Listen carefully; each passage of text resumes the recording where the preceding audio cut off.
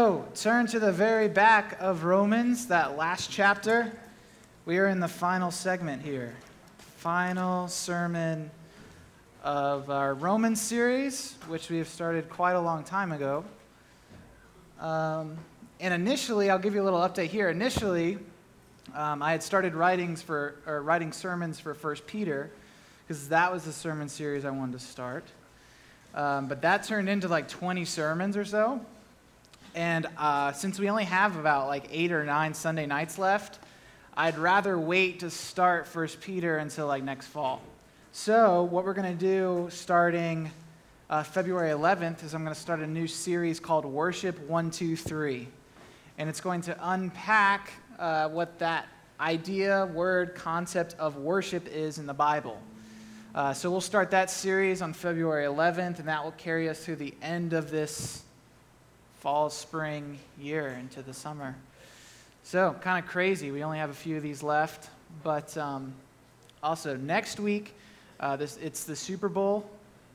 We're going to have some sort of pregame party here. It's not going to be like a full-out Sunday night, but we will have some games, some time of worship.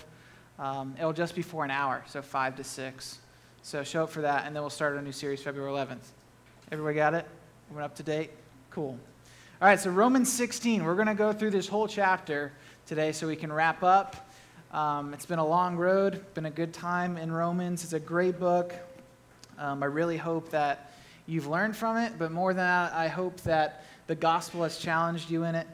And before I read Romans 16, I want to give you kind of a basic outline of what's happening here. And as you can see, it's Paul commends, recommends, approves of, praises this girl named Phoebe. And then he greets what he calls co-workers in Rome. It's a big, long list of names. And I wanted to spare myself the embarrassment of just reading through these names, mispronouncing half of them. And then he goes and Paul gives a warning for those who are not co-workers. He talked about co-workers, and then he says, okay, now watch out for people who are not co-workers. And then he gives some greetings from where he is in Corinth, which is where he probably wrote the letter. And then he gives this final summary of the gospel at the very, very end. So that's the outline of that. Okay, so what you see is a lot of greetings, a lot of, hey, talk to this person for me, say hello to this person.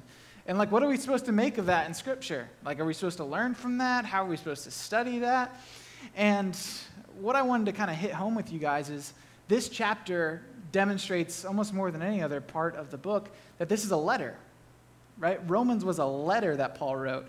He did not write it in mind, with you in mind necessarily. He didn't write it thinking that people are going to pore over each word and sentence that he wrote. He wrote it as a letter to some friends in Rome. So because a lot of the Bible is a letter, and we see here in this passage kind of a demonstration of how Romans is a letter, I wanted to give you guys 4 tips for studying biblical letters. Paul wrote a lot of letters. A lot of the books in the New Testament are letters. So if you can study a letter well, it will help you in your study of Scripture and your spiritual growth. Okay, so I gave on your little sermon handout there. At the top, you can fill in these blanks. When studying a letter, observe the formal elements. What I mean by that is see that he's talking to people, right? See that it's usually working with a structure that his time and era, it's how they wrote letters in his time and era, right? So a basic structure of a letter, the writer would give his name, then he would name the recipient, he would give a greeting, a prayer, and then there was this big body of information of what he was talking about, and then he would give a final greeting and farewell. And so that's what we see with Paul here. He's giving his final greeting or farewell. And if you don't understand the standard structure of the letter, you might get confused. So the first thing you do when you're reading a letter is see these formal elements. Next, seek the context or the situation. Most of the times, if not all the time, when Paul or someone else is writing a letter to a group of people, it's because of a specific situation that's happening. With the book of Romans, we suspect that there was a lot of infighting between Jewish Christians and Gentile Christians, so Paul writes this letter to Teach them how they're part of the same faith. And as you read Romans, knowing that that's the situation or context, a lot of passages make a lot more sense. You see all the whole chapter of 14 is about like what's acceptable to eat and calendar days and weaker brothers and stronger brothers. And we only know how to make sense of that because we know it's a letter written to a specific situation that's happening in Rome. Or with Galatians when we were in midweek. Does anyone remember what the Galatian context was or the Galatian situation was? All of you, great. No, so in Galatia, this church in Galatia, there were some legalistic Christians, right? There were these Jewish Christians that kept putting the Jewish law on these new converts, and Gentiles Christians were falling into it. And that's the situation that Paul was writing to. So understanding the situation or context, helps us rightly understand the letter. Does that make sense? That's what I mean by that. So the third thing I'd really love to train you in with reading and studying letters is the ability to read it in one sitting. Right? Most likely, I don't know how many times I've said this, but most likely this was read aloud to a large group of people, right? So more so, what they're receiving in this letter is like an overall tone. They're receiving an overall flavor of hospitality that Paul's giving or something like that. So read it in one sitting and train yourself to note the things that stick out to you. Train yourself to note what is the overall message that you sensed reading the letter? What were some of the key ideas or words that stuck out to you? The more and more you can read letters in one sitting, the better you will be able to discern and to understand what the letter's all about. Make sense? So, fourthly, follow the paragraphs. So what I mean by that is that with most letters, the writer is going to make an argument, and the argument is going to be settled or seen most in paragraphs. So think when you're reading your Bible and you're reading a chapter of Scripture, it's broken up into different paragraphs. Think of what the paragraph says and where it's situated. The way that I do it is summarize and situate. When you see a paragraph, what does the writer say in this paragraph? So summarize it.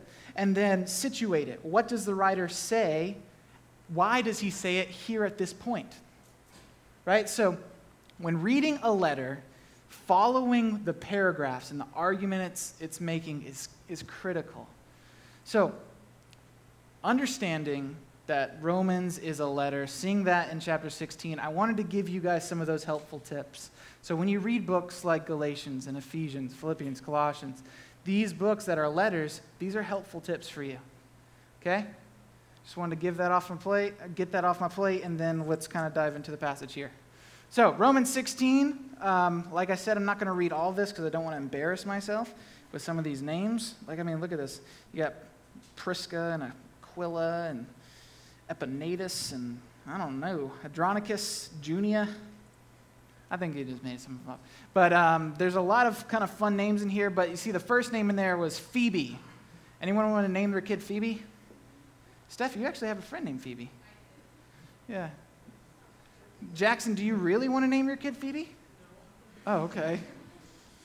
It's a cool name. So Phoebe was this woman deacon that Paul recommended in Romans 16. And this is probably who delivered the letter. So Paul, he's in Corinth. He gives it to Phoebe. Phoebe travels up to Rome to deliver the letter. And then Paul greets some more co-workers in Rome. You see that in the next big section here. And then you come to this passage in Romans 16:17. So before Paul goes and delivers greetings from people in Corinth, Paul gives this warning, and that's where I kind of want to hang our hat tonight. This warning that Paul gives in Romans 16. So look in verse 17. This is what it says. I appeal to you, brothers, to watch out for those who cause divisions and create obstacles contrary to the doctrine that you have been taught. Avoid these people, for such persons do not serve our Lord Christ, but their own appetites, their own desires. And by smooth talk and flattery, they deceive the hearts of the naive. For your obedience is known to all, so that I rejoice over you. But I want you to be wise as to what is good and innocent and as to what is evil. The God of peace will soon crush Satan under your feet. The grace of our Lord Jesus Christ be with you. So we're going to focus in on this passage. I'm sorry, I can't read this passage without thinking of that song. You know the song? The God of peace will soon crush Satan underneath your feet. No? Just me. You know that one? God of peace. God. I think we learned that in Central Kid. But it's interesting here. So, get all the song out. Get it out of your head. Let it go. The song's gone now. It's disappeared. So it's focused on this passage.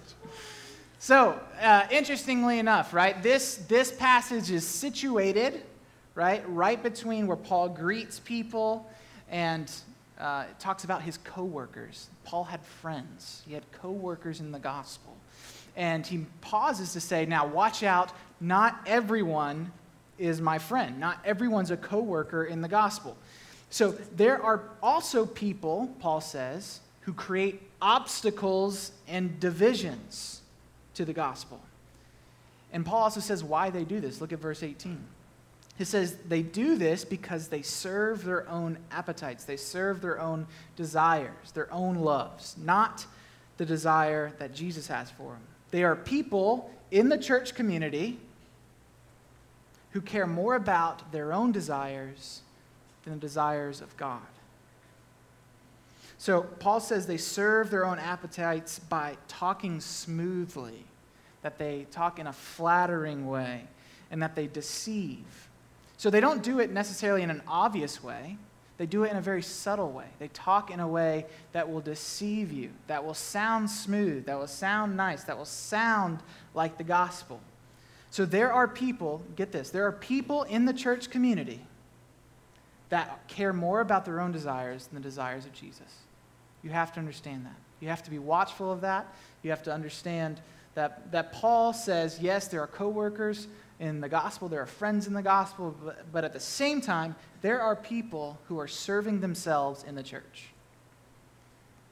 And the most dangerous thing in all of this is they know how to make something sound Christian, right? They know how to smooth talk their way to talk Christianese, to make it sound good and sound like the gospel. But the thing is, they only do it for themselves. They do it with the wrong motives. They do it with bad desires. So what are we really talking about here, right? Paul is saying that people like this exist in the church. Therefore, we must do two things. There are two things that we must do if my remote works. Two things that we must do because of this. Carson, help a brother out. Two things we got to do, yes, because of Paul noting that there are people in the church who serve their own appetites, not God's desires. So first thing, you got to be watchful. You have to be aware that these people exist. These people exist in the church, and you have to be watchful. You have to know that they exist and be watchful of them. Make sure you don't fall into smooth talk. Don't make sure that what you're hearing is the gospel. Now, how do you do that? How do you ensure that what you hear is the gospel? You have to measure it against something, right? You have to weigh it against something. You have to validate it. And we do that through Scripture. We have God's word and a description of the gospel in the person of Jesus Christ, and we can weigh it against what we hear because we have Scripture. Now, part of that, not only being watchful, is being wise. That's what wisdom is. Wisdom takes the truth and it's able to apply it in a different context or environment or concept. So do you have the watchfulness and the wisdom to make sure that you're not falling into believing and trusting in another gospel other than Jesus Christ? Because here's the reality. Some of us are believing and trusting in a gospel contrary to the gospel of Jesus, and we don't even realize it. We've been deceived. That's possible. That's possible in the church, right? It's possible to find yourself having been carried away into trusting another gospel and not even realize it. So you can be led into believing a false gospel because you are led there with flattery and smooth talk, good intentions and Christian-sounding ideas. And oftentimes, that flattery and smooth talk, listen to me, a lot of times that's coming from your own head. You're talking to yourself you're talking to yourself with a different gospel than the gospel of Jesus. You see, the most powerful gospel disguises itself. The most powerful gospel that disguises itself as the true gospel is the gospel of self. You guys understand what I mean by that? The gospel that I can trust in my own abilities. I can trust in my own reason. I can trust in my own supply. I can trust in my own resources and abilities. And that gospel will disguise itself as the true gospel in so many ways, but it's so dangerous. And again, my clicker's not working, so I'm going to need you guys to kind of help me out and follow me here. But the most powerful gospel that disguises itself as the true gospel is the gospel of self. So honestly, let's just be real for a second. Some of us in this room need to check what gospel we're trusting in. What gospel are you trusting in? For me, after the summer of my freshman year of college, I realized I had the stark reality that I cared more about myself than I did about God. And I was using God, listen to me, I was using God to get what I wanted instead of being surrendered to what God wanted. Now listen, guys, I grew up in the church. I pretty much lived here. They had to kick me out some nights. I was always in the church. I was the kid that knew all the right answers in Sunday school, which, looking back, it's not that impressive, guys. It's really not impressive. Okay? Right? I was the kid that I was going into ministry. I was leaving high school to go into ministry, to serve full-time in the church. In the first year of college, I didn't go crazy or anything, but I came to realize that I cared more about my own glory than the glory of God. And listen, guys, I had been carried that way without even realizing it. I had been living with a heart that loved myself more than Jesus without even realizing it. I did it all in the name of church. I did it with a Bible in my hand. Right? It's possible. It's possible for your heart to be far from God and you not even know it because you're so blinded by the gospel of self, by your own interests. So that's what we need to do. We need to always ask ourselves, be watchful and wise, not only of other people that are more concerned with their own appetites and desires, but ourselves. Are we smooth talking our way into a gospel to please ourselves? Right? Are we just showing up here on Sunday nights to make sure we don't feel guilty tomorrow? To make sure our parents get off our back? To somehow impress people with how much we know about Jesus? Are we trying to gain favor? Are we just trying to use our gifts and talents? Are we just trying to be on stage? Why are we here? Is it for self or is it for God? Is it for Jesus Christ or for ourselves? Right? And the thing is, this warning shows us that that isn't a dramatic thing that happens. Right? It can happen in a very subtle way, not even realize it. So from this command, Paul goes and he gives greetings from Corinth. He greets Timothy. Well, he's giving greetings to the people. He's saying, hey, greetings from Timothy, who he disciples. He gives greeting from a guy named Tertius, who is actually writing the letter from Paul, and from Gaius, a guy he's actually staying with. And then Paul gives his final words of the gospel. The final paragraph. And there's no other way he could sum it up better than this. This is what he says, verse 25 to 27. Now to him who is able to strengthen you according to my gospel and the preaching of Jesus Christ, according to the revelation of the mystery that was kept secret for long ages, but has now been disclosed and revealed through the prophetic writings, and has been made known to all nations according to the command of the eternal God, to bring about the obedience of faith to the only wise God and glory forevermore through Jesus Christ. This is the only way he can end this letter, because the letter to the Romans was not about Paul. It wasn't even about the Romans. It was about God and his glory. It was about God and his praise. And this ties itself into the whole warning that Paul gave. If you want to give yourself a clear measurement, like a clear question to ask yourself to know whether or not you're about the gospel of self or about the gospel of Jesus Christ, ask yourself, can you say that? At the end of your life, at the end of everything you do, can you say, now to him be praise and glory? Or do you point the finger back at yourself and say, no, me. This is all about me. It's all about my glory. It's all about my praise. I want to be comfortable. I want to be safe. I want to be successful. Can you say now to him more than you can say now to me? This is the clearest way for you to know right now. Are you just using God? Are you just using him? Are you just taking the creator of the universe and saying, God, can you just make me feel comfortable? Can everything just be okay? Can everything just be happy and exciting? And can every day be what's in the box? Right? Because that was really exciting and fun, right? No, that tanked. Anyway, right? Are you just wanting to be happy and comfortable because at the center of that is more of a concern for yourself than a concern for God? Guys, I've lived this, and this is the struggle. This is the struggle in all of our Christian life. Do we simply want to be happy, or do we want, deep down in our gut, in our heart, do we love God and want what he wants? Because that's what this is about. That's what we were designed for. You were made by a creator in his image to glorify him, and you will be happiest, most joyful, most satisfied when you are fulfilling that destiny. But here's the thing, we trade it. We trade it for temporary pleasure.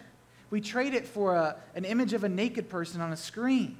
We trade it for temporary alcohol, or we trade it for drugs. We trade it for images of success, for money. We trade it for all these things, and it leaves us empty. I promise you, it will leave you empty. Because the gospel of self can never satisfy you the way you were designed to be satisfied with the gospel of Jesus Christ. You will never be satisfied in your own strength and in your own power. I promise you. It's a dark, broken road. So I'm not here to say, feel bad. I'm here to say, enter into the life that you're supposed to live. This is what you're created for. This is what you're destined for. This is why you were designed. You are a human being made in the image of God. And you can fulfill that in the gospel of Jesus Christ. Amazing. And he extends this to us by his grace. He extends this to us because he wanted to do it by his command. You see that? It says, according to the command of God. God has commanded that you be saved, that you find his gospel, that you would fulfill who you're supposed to be in Jesus Christ. It's amazing. God is seeking you and saying, find rest in me, find satisfaction and joy in me. And then in all of this, God gets the glory, God gets the praise, because that's where true freedom lies. You will be most free, you will be most happy, you will be most satisfied in God. Now listen, this is a battle for all of us, daily. This isn't just a one-time decision to say, okay, I'm not about myself, I'm about God now. This is a daily battle for all of us. When I wake up and hear a crying baby, and my wife saying, can you please help me? There's a battle between gospel of self and the battle between gospel of self and the gospel of Jesus. Like, am I going to act like Jesus, or am I going to be a selfish Taylor right now? Right? We all have this battle. But the beginning of that battle starts by recognizing who Jesus is, what he has done, and the faith that he calls you to. Are you united to him? Do you have faith in Jesus? Are you sold out? Are you following him? So in all of this, at the end of the letter of Romans, I think this is what Paul wants us to hear. He wants us to hear, trust in Jesus. He's won the battle for you. You're struggling, yes. You have problems with this or that, yes. That's not like those things are going to disappear. But at the end of the day, are you trusting in Jesus, or are you seeking his glory? So, that's the wrong slide. Anyway. So, the thing that we have to ask ourselves, reflective questions. The reflective question I want you guys to have. Do I want God to get the glory? Or do I want the glory, the praise, the admonition, the applause? Do I want God to get the glory, or do I want the glory? A big question for me, and another way to word it, was, am I simply using God to get what I want, or am I surrendered to what God wants? Am I just using God to get what I want, or am I surrendered to what God wants?